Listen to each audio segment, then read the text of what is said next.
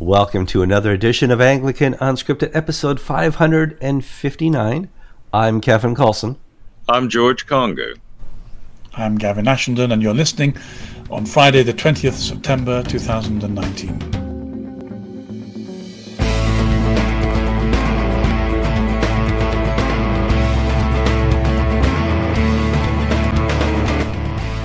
Welcome to another special edition of Anglican Unscripted, and I'm not going to lie, they're all special. All 559 are just about as peachy Anglican as you can get, talking about everything we talk about, from theology to news to politics, and today's going to be no different. But before we get there, you as an audience member have an important responsibility, and that's to spread the Anglican Unscripted gospel. Well, no, just make the program more palatable for other people by spreading it through the algorithms of Facebook and YouTube. So please share us, like us, subscribe to us, and when you get a chance, go to the comment sections and add to the comments, because that's where the program continues. We had more than 250 comments in our last episode. Certainly expect more on this coming episode, because we're going to talk about politics, American politics and English politics and Anglican politics. Because, well, Christianity Today laid down the gauntlet and said they're never Trumpers in an editorial written by Mark Galli. And I thought we'd start off with that because Donald Trump was impeached here by the Congress in America this week. And it's been therapy for the liberals. It's allowed them to finally laugh and get things off their chest. It's been a calling card and a war call for the conservatives. And it's going to be interesting to watch what happens here in the next 2 years as we come up to the November 2020 election. And I got to say, probably the re-election of Donald Trump, because of how this is being handled. Before we get there, we need to talk about Christianity Today going all gaga. George, Mark Galli, an ACNA attendee, has decided he's a never-Trumper and he wants the world to know.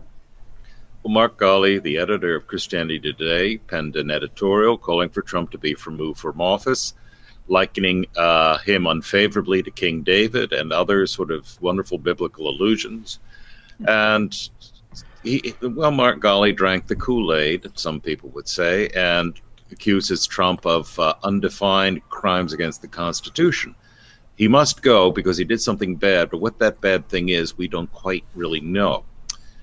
Now, I'm not particularly surprised. Mark Galli is a part of that very small sliver of the evangelical elite that have been never-Trumpers from day one. Christianity Today, word here, I used to write for Christianity Today when Galli came on as editor a number of years ago. They didn't need my services anymore. That happens a lot. But Mark Galli, under his editor and under his leadership, the magazine's taken a pro-immigration stance. It's taken a stance in favor of the Equality Act, which is the law that Democrats are pushing that would introduce in the United States the sort of speech and conduct codes that you have in Britain and Canada that criminalized discussion of gay issues or transgender issues, that a person can take offense because they feel offended by your speech. So Christianity Today, on the social side of the equation, has taken a liberal stance in the last few years. And Mark Galli, who retires as editor on January 2nd, is going to go out with a bang. And he may very well burn down the newspaper before it goes. Well, it's interesting because he'll be doing interviews today on CNN and all the pundit cable channels, because he just made himself very famous in the eyes of liberal media. They're like, oh, we got a Christian on our side, an evangelical, and they love to promote people like that. And Mark Galli has just made himself one of the most famous CNA attendees that I can think of. Now, well, Mike Pence would be more famous, Vice President Pence. But Pence is obviously going to be more famous, and I think the governor of Ohio is also an attendee of an ACNA church. Now, it works differently over in England. You can't really impeach somebody like Boris Johnson. You basically have to have quick call elections. How does that work over there? Yes, we don't have that, partly because it was always assumed that the democratic process was healthy enough to deal with a corrupt prime minister, he would soon lose confidence. Our confidence in our own democratic system has been badly shaken by the Remainer parliament that we had, where we simply ground to a halt. And a lot of people are asking whether or not we should move to proportional representation so that never happens again. But probably the answer is the crisis we've just been through should never repeat itself. And therefore it would be silly to break the system to deal with something. Generals are always looking to fight the last war. I'm drawn to proportional representation because I live in an area where the party that sits here is never going to be overcome. So there's a great deal to be said for proportional representation if you want your vote to count. But I think in terms of democracy, we're okay as we are. There's a very funny cartoon in the newspapers today which had the Queen in giving the government speech, because the government speaks through her. Charles sitting next to her, the Queen saying we're determined not to have any foreign powers who are unelected rule over us, and Charles is saying, "Gott in Himmel, mummy, after us at last." but by and large, our balance is working at the moment. So we're watching your impeachment process with interest, because of course the commentators are saying, if the Conservatives manage to throw off the left-wing challenge in England, maybe the same thing can be repeated in America, and Trump will get a second term. Well, since the impeachment process began, Trump's popularity, according to the most recent polls, has risen by 6 points. And at this stage, Trump is more popular than President Obama was at this stage in his first term. So you make a fool of yourself when you do political prognostication, but Donald Trump is in a very good political spot. And the Democrats have sort of scored an own goal by seeking to appease their base for an emotional thrill. They've basically lost the country from an electoral point of view. I mean, it's interesting. One of the common things in the thread of American politics is Americans love the underdog. And I'm turning off my thermostat here because the furnace keeps going on, because it's 5 degrees outside. It's really cold here in Connecticut, and darn it all if it keeps going on and making noise in my show. But we love the underdog. We love people like Trump for a little while. I mean, I'm going to be honest. If you absolutely hate Trump, I understand. I mean, he gets on me sometimes too. If you love Trump and think he's a great president, I understand, because he's doing a lot of wonderful conservative-ish things. He's rewriting the federal courts. He's put Planned Parenthood in its place. He's brought the abortion issue back to a level playing field. He's brought the economy to a 3.5% unemployment rate. There's a reason we don't have things like Occupy Wall Street going on right now. Everybody's got a job. They're all employed. There's no protesters in the street because Donald Trump has everybody employed. No matter what your color, race, creed, you have a job. No president's done that well in 50 years. So if you love Trump, I can understand the reasons you love Trump. And this is why, in a day and age where the media is just pundits, I can see why there's such a dividing line. There's nobody in the middle anymore. And it's going to be like this for a long, long time. Because if you get rid of Trump right now, you're dealing with President Pence. And I would love that day as well. So, I think Trump's going to be in the news, and part of our show, I don't think he's Anglican, but when Anglicans talk about Trump, he will certainly... Donald Trump is Anglican. Yes, he is. He is? He's a parishioner of Bethesda by the Sea Episcopal Church in Palm Beach, Florida, where he and his wife, Melania, were married. Do they attend my old parish where I grew up? Yes, they do. Oh, okay. They attend their Christmas and Easter and various holidays, and they sometimes go to St. John's at Lafayette Square in Washington.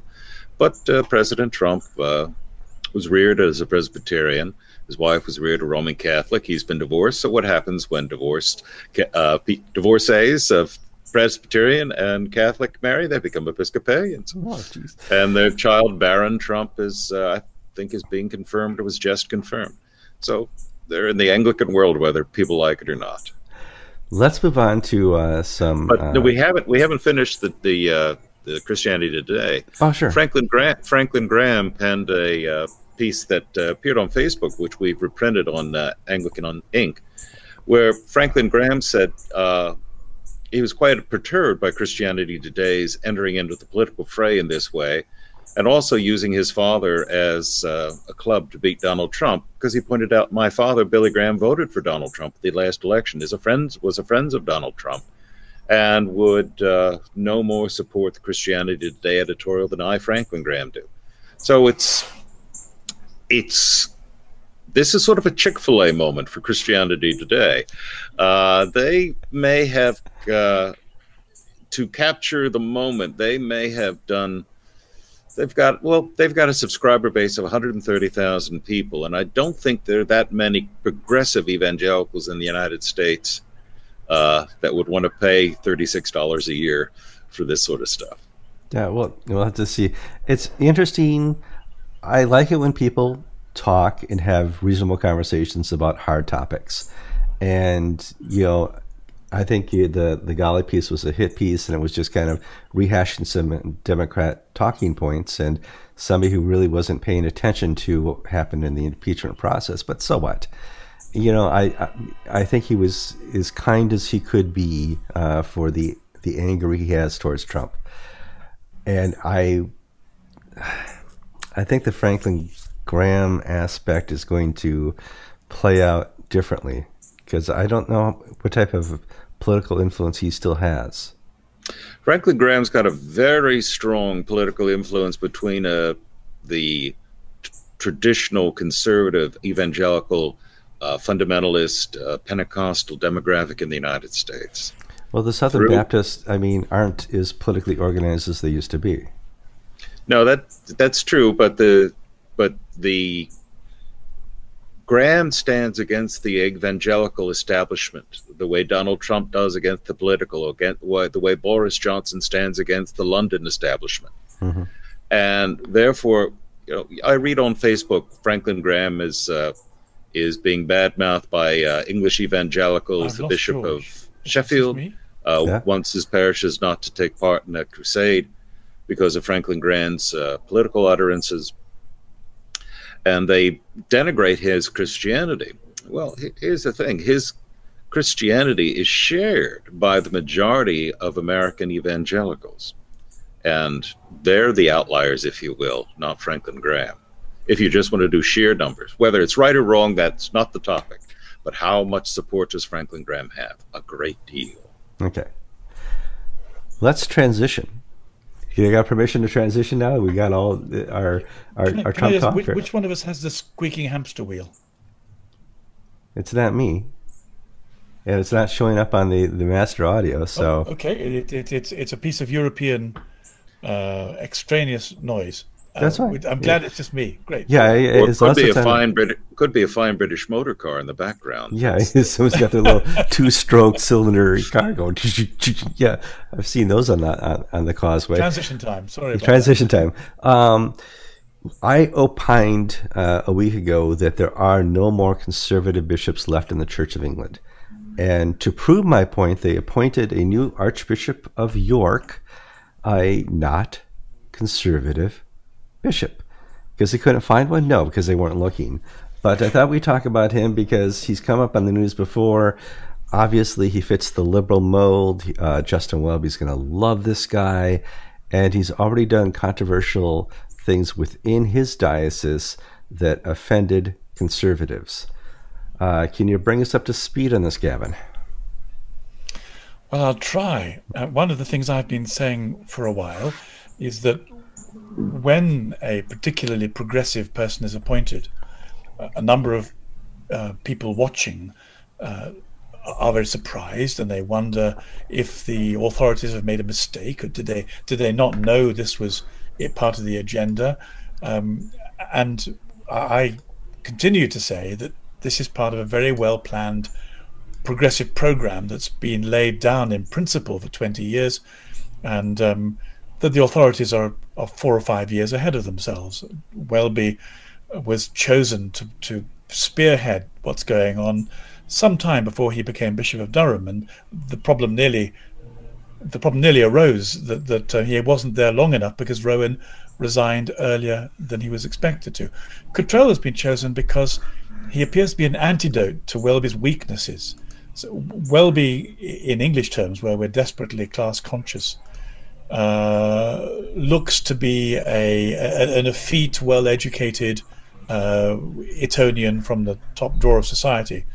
He's actually not particularly well-educated, but Stephen Cottrell is a kind of Essex boy. That's sort of, he comes with a degree of street credibility, not very well educated, doesn't sound particularly bright, pragmatic, down to earth, your kind of average man in the street. The problem really is, though, that he isn't terribly bright. And what I mean by that is not to be intellectually snobbish. There's no sense that he, how can you put it politely? He's not very self-aware, and he doesn't show a great awareness of nuance or possibility or potential complexity. And indeed, he said in one of his statements that not having had a very good education, he's glad when the other bishops don't look down on him or give him extra time to catch up or whatever it is. But he's been saying for some time now that he's very anti-conventional Christian morality about sexuality. And he said something dreadful. He said, do you realize that people look at us and they think that we're sexually immoral because of the traditional views we have? We are seen to be immoral by secular people. And the implication is that we have to change our morality to what secular people want, and that's exactly what he intends. So and if that wasn't bad enough, there have been clergy in his diocese who've, as school governors, have found themselves in conflict with the Mermaids, who are the transgender lobbying group, who are immensely well funded and have achieved unbelievable leverage in our society. And when the clergy have said, they appear to have taken over our church school, and I've disagreed with them and I've come off worse. Bishop, please help. So far from helping, he's given the message, in private at least, if you don't like it, you can get out. Now, he said that to so many people that a couple of clergy have got out. And when he's been challenged with this, he's simply denied it. Well, someone's not telling the truth. So all the liberals are saying our bishop would never not tell the truth. It must be those awful fundamentalist, horrible, lying, fascist conservatives. And the conservatives are saying, actually, he said it to us, and for exactly that reason, some of us have resigned. It would be hard to explain why they've resigned or retired or gone if that hadn't been the attitude they'd encountered. So he's been given the second highest office in the country, and he appears to have a mandate to move Anglican sexual ethics fast in the direction of progressive secular values. They know it. They've appointed him to do it. That's going to be his job. He's also in Chelmsford has appointed a staff and coterie and archdeacons and diocesan director of ordination. The people who actually do the actual work of enforcing the worldview of the bishop, who are on what I would call the church's left. Several years ago, I had a story. The Dean of Montreal, the Anglican Dean of Montreal, was a gay man, one of the first men married in the Anglican Church of Canada. He went and took a parish in the Diocese of Chelmsford. And I contacted the Diocese of Chelmsford for a comment, because this was where, this was when the civil partnership thing, well, you're chaste, you're not supposed to be doing anything in the bedroom, and they're the only clergy we have are chaste clergy who have given their assurances to the bishop. And I forwarded to the diocese these articles where this gay dean and his partner talk about the fact that they are far from this. How good it can be. And that they're married. Not They're even in a civil partnership. And the response came back was, well, they're in a Canadian marriage. And because gay marriage is not yet here in England, we're not going to look into this. And it's essentially the don't ask, don't tell, but do what you want to do mindset was there from a very long time, as well as the director of education undercutting Christian traditionalist views on Christian education. And it's just the whole package that Cottrell brought to the Diocese of Chelmsford. It may have already been there, But under his leadership, the package of administrators and leaders has been difficult, such that we've had a number of clergy, prominent clergy, resign and move out of that area. And Andrea Minichillo-Williams, the president of Christian Concern, the Christian Legal Institute, penned an op-ed enumerating all these problems that Cottrell had. And in an unusual step, the Church of England Media Office the next day put out a statement categorically denying the veracity of Andrea Williams' claims. And in reading in social media, a number of people have posted saying, well, I heard him say this. Who are we to believe? I mean, who do we believe? The Church of England Media Office or my own stinking ears and eyes? So the National Church of England Press Office is engaged in the big lie. If we just say it's not true and refuse to address it, then we won't have a repeat of the Philip North problem, where you have a bishop who was equally controversial, yet from a different direction. But in that case, the National Church offices egged on the women advocates to attack Philip North, while here the conservative evangelicals are being savaged by the same people who want to protect Cottrell. Fair is fair. Yeah, no, it's fair. It's fair. I mean, it's the reality of what's going on in England is at least 10 years ahead of America as far as its progression right now. You literally have thought crime that they're prosecuting on the shores of England, Britain, I should say. I don't want to get that confused again. And just want to be sure people know that, you know, Britain is different than us because you do have an educational caste system still, where people go to the right schools and the wrong schools. They're judged for almost their entire lives. And that's still happening, Gavin? Did Gavin freeze up? Uh-oh. Yes, I had a Wi-Fi incident. I'm back. Okay. Oh, you're back. You were all pixelated. You look like you're having somebody beat you up on the side. You got purple. I thought it was my face until I saw the bookshelves are suffering from the same thing. So it was a Wi-Fi. So I've changed Wi-Fi to a better, less pixelating thing. So go on, Kevin. I was saying that the English nationalists and I want to be sure that people, our American audience, understands that in Britain you still have an educational caste system. You are judged by where you went to school. We kind of have that here with the Ivy schools, but it exists to a greater extent, from what I understand, in Britain.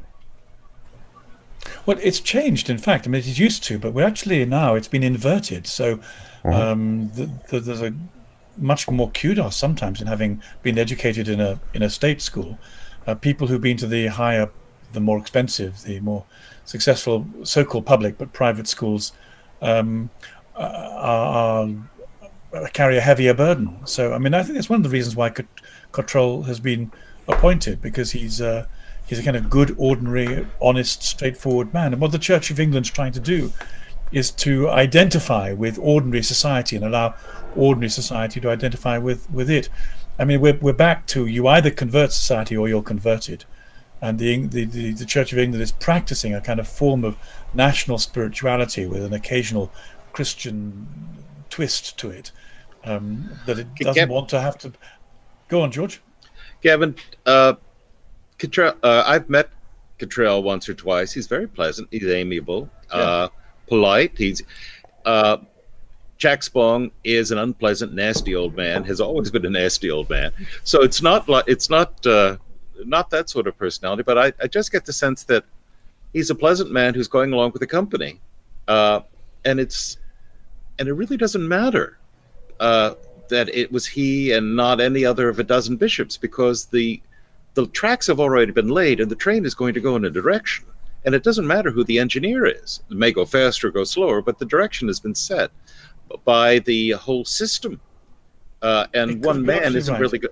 One man, may or may not, he may speed it up, he may slow it down, but, what did... it's just a bit odd that somebody who's been in the public. I mean, you're completely right, George. I agree with that. That's how it's working. But it is still slightly odd that somebody who's been in the public sphere for causing controversy with his faithful clergy would then not have it understood as some kind of limiting factor. I mean, if he's going to do it in Chelmsford, will he not do it throughout the whole of the Archdiocese of York, you might think? And the answer can only be that they're very happy for someone to shrug off the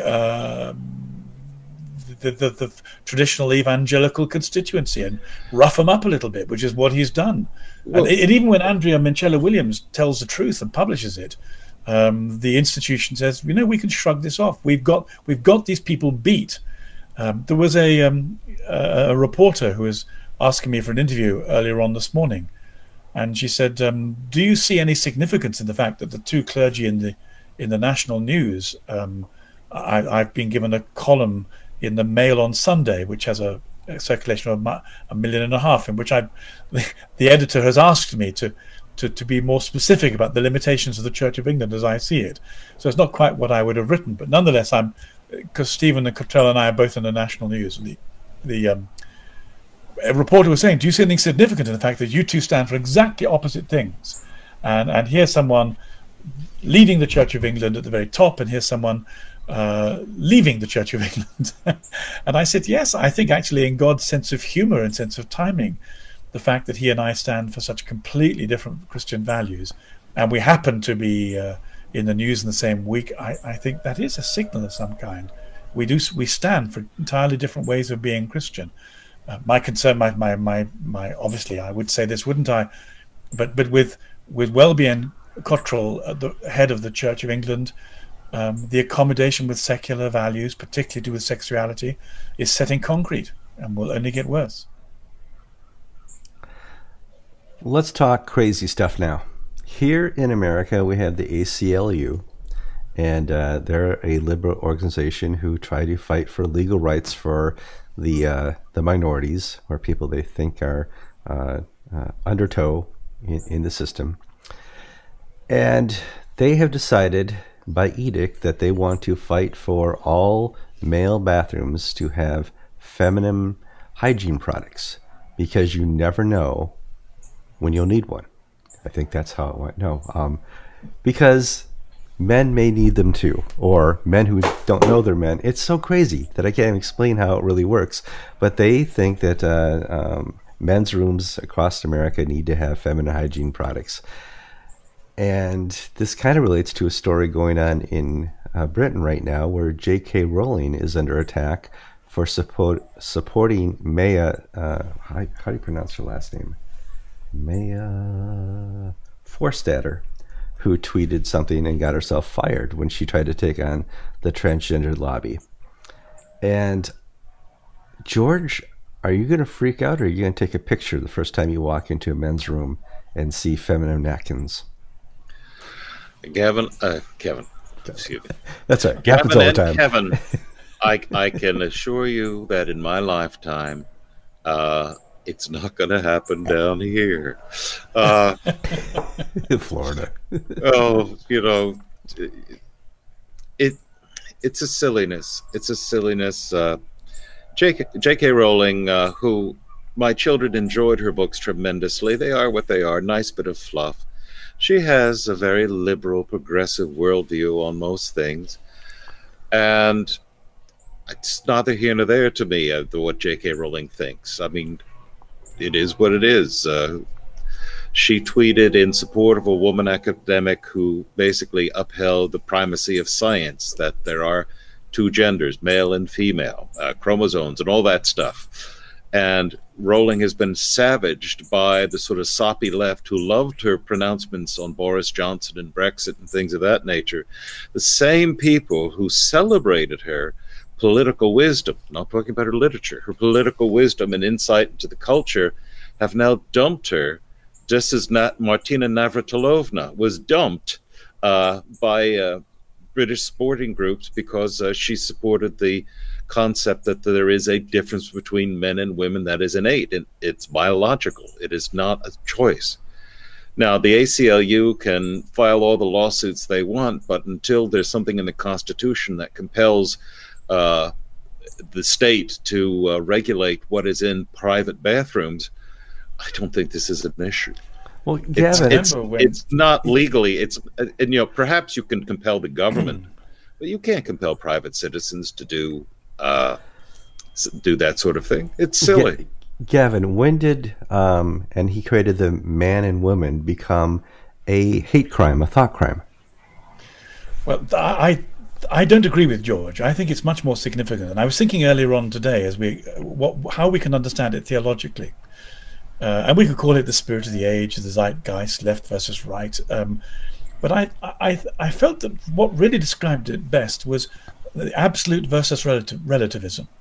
So there is an absolutism in believing in God. God is the absolute from which everything derives. And those who believe in Scripture and Revelation believe that what we have in the Bible is a reflection of his categories he's given us, and they matter because although not everything is absolute, we live in a structure of reason that holds together in God's character.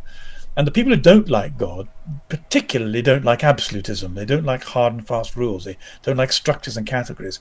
And so what we're experiencing is a fight between absolutism and relativism, or relativity, not in the Einsteinian sense.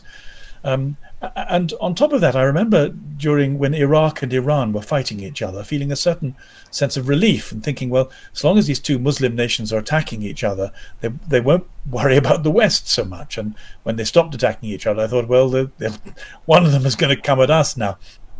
I felt the same thing a bit about the progressive agenda, because one of the groups that have been challenging the transgender people are the feminists. There's a very eminent woman feminist lesbian professor at my old university I worked at in Sussex called Kathleen Stock, and she's actually one of the people that Rowling have been supporting, and she's gone out on a limb very bravely to try and halt the closing down of free speech and thought and the imposition of uber relativism that the transgender debate brings. Why does this matter? Well, in England, at any rate, there are mothers saying our daughters won't eat or drink on their way to school because they want to avoid using the bathroom.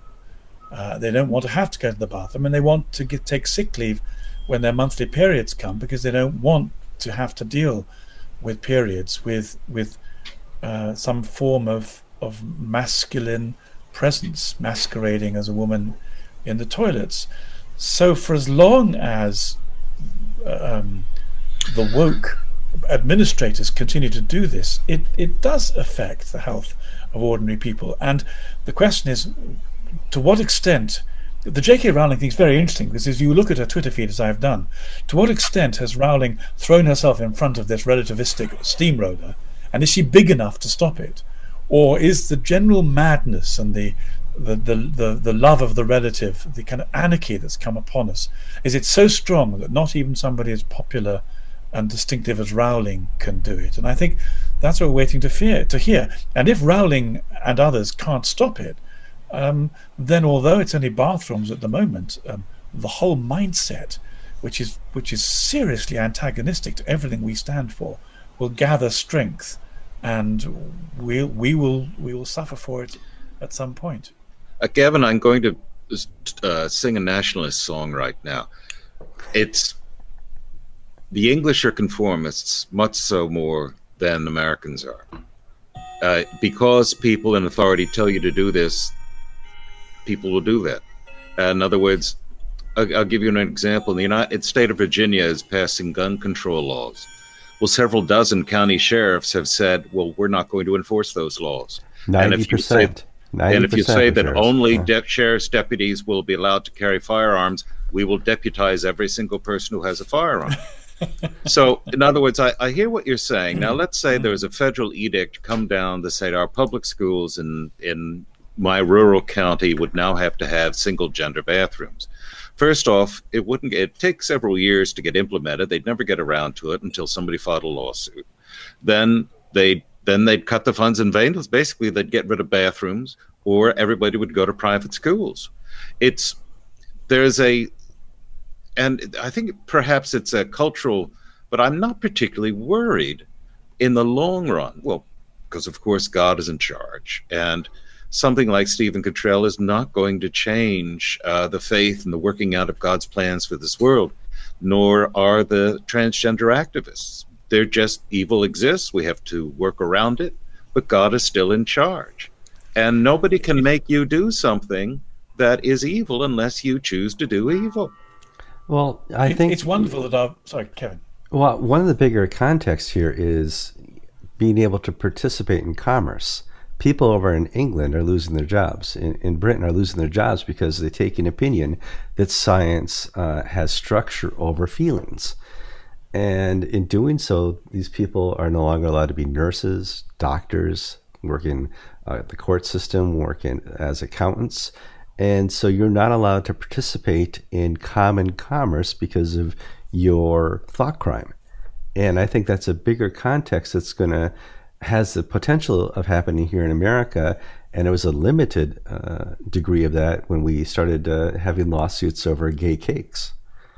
Well, my point is that when the state is involved, yes, there can be a level of coercion. Doctors, nurses, lawyers hold licenses issued by the state. But when they're market free from government interference, you can deal with whoever you wish to deal with.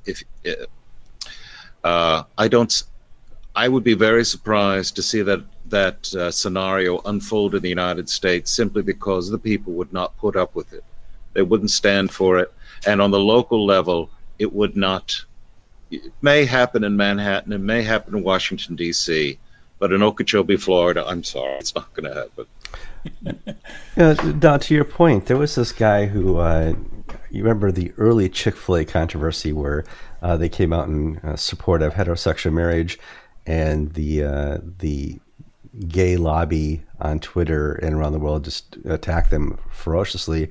And we had 2 and 3 hour lines to get lunch for a week at Chick-fil-A. Well, some activist went up and was on video insulting one of the drive-through clerks.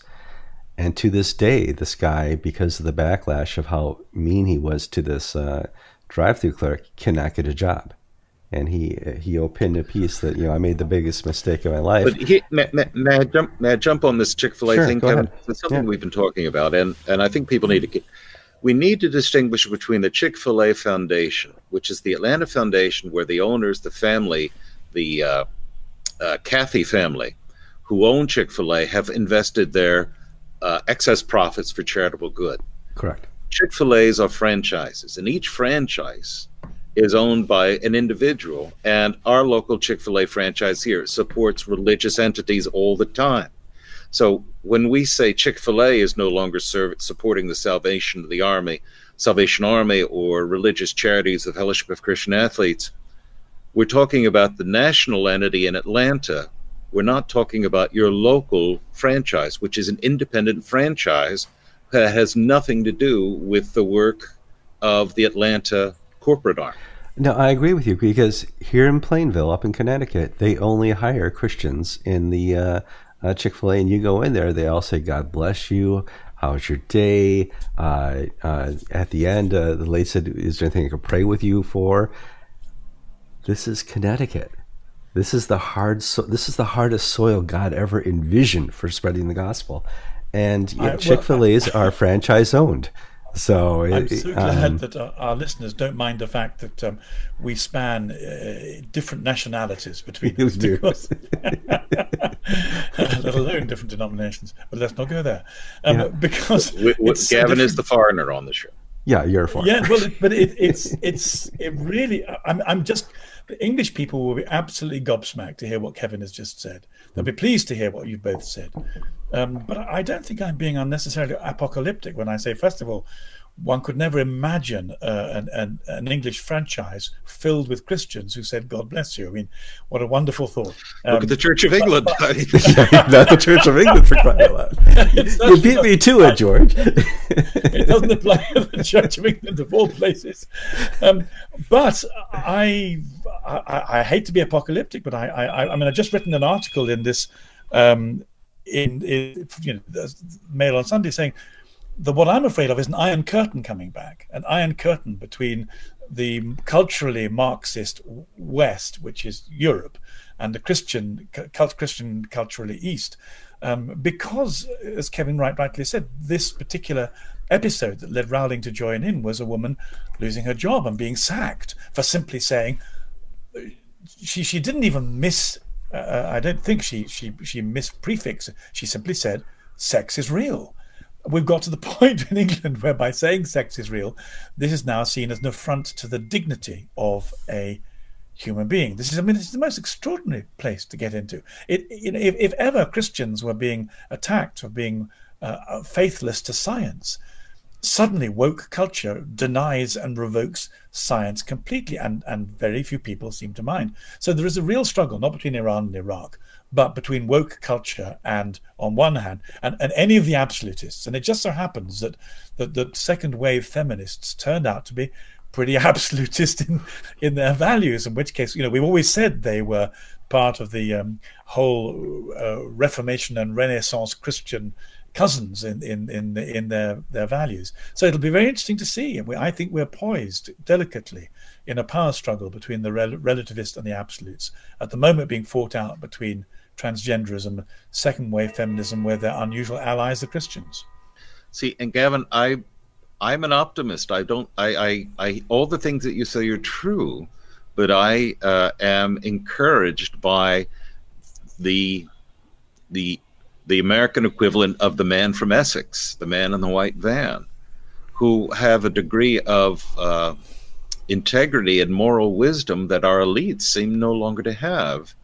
And at the end, I want to say, George, that this is quite clearly one of the benefits of somebody who believes in salvation by faith, as opposed to somebody who apparently believes in salvation by works, so I'm told. So I think this kind of muscular attitude you develop to faith is one of the things that allows you to be so optimistic. I hope you're right. I mean, I do, but I do think it's got more to do with American culture than it has to do with faith. But we'll see. Well, Americans have a different DNA makeup of them. We're frontiersmen. Our ancestors, penniless, hopped on a boat and went to a new country where they had no hope of jobs, just that hope in their system that somehow that they would have it better over here in colonial America. And not my ancestors, Kevin. We left because of the Church of England. You left the Church of England. We left and got here in 1620, and in general. Now, I can't say anything either because I'm a descendant of Norwegians, and we came here for different reasons. But I'd just like to say that one of my ancestors was a ship captain with Sir Walter Raleigh and got knighted. So I have a pirate in the end. Awesome. And that's one of the things that leads to me to be a nonconformist. I have a Methodist friend who, for a long while, said, "You don't understand nonconformists." And I said, actually, if I become a Catholic, I should become a nonconformist. And he was astonished. He thought only nonconformists could be nonconformists. But I did explain to him there's anyone who doesn't accept the imposition of the Church of England. So in that sense, we're all in the same boat. So Anglican Unscripted is made up of Vikings, Puritans, and pirates. Just want you guys to know where you're getting your advice from in your political pundits and news pundits. Is there anything else we want to cover? We've hit the whole 45 minutes. I think we got everything, right? Well, I think we should touch upon the controversy that followed, because some people have asked, are we going to continue in our current format? Now, Indeed, yes. No, I think it's a fair issue. Sure. It's a fair issue. And as producer, editor, and guy who clicks the record button, Anglican Unscripted is about the topic of Anglicanism. It does not have to be completely pundited by Anglicans. And I have no trouble adding other people from lesser faiths or greater faiths, however that may be, onto the program to talk about something we're all experts in. We people that I get in the program are experts in talking about the historical concept and context of Anglicanism. That's what makes Anglican Unscripted. Kevin and I have been talking about this with Gavin for several weeks, and we've been under a bit of a restraint, because it's like saying to a friend, you're going to marry a really ugly woman. I mean, you just can't say that. It's you think, my God, what does he see in her? But don't bring her to tea. It must be the money. So, she's got money. That's what you got to think. At a certain point, you just. It's as if Gavin came out and became gay. It's not going to threaten me that he's gay. You can't sit in my lap anymore, Gavin, but it's okay that you're gay. Repeat the as if, George. Just repeat the as if. Not everyone got it. But so, in other words, what changing the deck chairs on the ship really doesn't change the worth and veracity and the strength of the intellectual and moral integrity that is presented. I don't have any, Gavin does. So and that doesn't change. So because he's joined a different union. I think people have to understand over time, as in the past, we've done this for 559 episodes, Anglican Unscripted evolves, and it always becomes better and better over time. Not because of me, but because God needs this show to work. He relies very little on Kevin to do more than press the record button and to edit it. But I have wonderful people on to talk about their faith, to talk about the faith of a nation and a church, and to help you understand in a very transformative way of what's happening before your eyes. Because a lot of people, one of the most common comments are, I watch the program because I don't have time to read the news. That's what we're here for. If you don't have time to read the news and you want people to tell you what's happening, that's what Gavin and George and Kevin and other people we have on the program do for you. And we appreciate that. I'd just like to add one. Thank you, sure, Kevin. I'd like to add one more thing, because I thought it was quite wise. It was actually a commentator in international Anglican affairs whom I thought would cut me dead. I won't say who it is for the moment. But he wrote to me and he said, you're not the only one. This is very difficult. But the thing that's really struck me recently is all the boundaries are changing. And I thought that was a very wise comment, because I think this is about the boundaries are changing. We're in a very fluid situation where lots of ideas, political, theological, spiritual movements are shifting. And one of the things I think we're trying to do on Unscripted Anglicana is to map them and keep on top of them. And that doesn't necessarily require being members of one particular group or another. It's more about perception and discernment. And I think one of the things that I've been most grateful that you two have brought is a level of perception and discernment of stuff I just don't see and learn from. And I hope that the three of us together will continue to offer that as a gift to the church. I'll speak for myself, but I'm fairly confident Kevin agrees with me on this point. The boundaries of denomination or church or ecclesiastical organization are artificial boundaries compared to the boundaries of faith in Jesus Christ. So I don't get particularly exercised. I'm an Episcopal priest. My one child worships in an ACNA congregation. The other, I think, goes hiking on Sundays. But the point that I'm trying to make is that, God is still God. And all of our efforts to basically make him sign up to our way of doing things are rather futile, I think. No, our job is to draw people to God. And I agree with you, George. And I think one of the most important things is to know that what's happening within our lives is no different than what I called for when Pope Francis became Pope. I said, it's time for an open table. And if Gavin's moving on to Rome helps with that, wow. It's time. Pope Francis, if you watch, I'm assuming you do. Well, let's just assume Pope Francis watches Anglican Unscripted. It's time for an open table. I'm Kevin Carlson. I'm George Conger. I'm Gavin Ashland, and you've been listening to episode 558 of 9. Anglican Unscripted. 9? 9. Really? Yeah, oh, it's okay. Bother. Something's never changed. 559 of Anglican Unscripted. And if you're watching, Frank, let me know.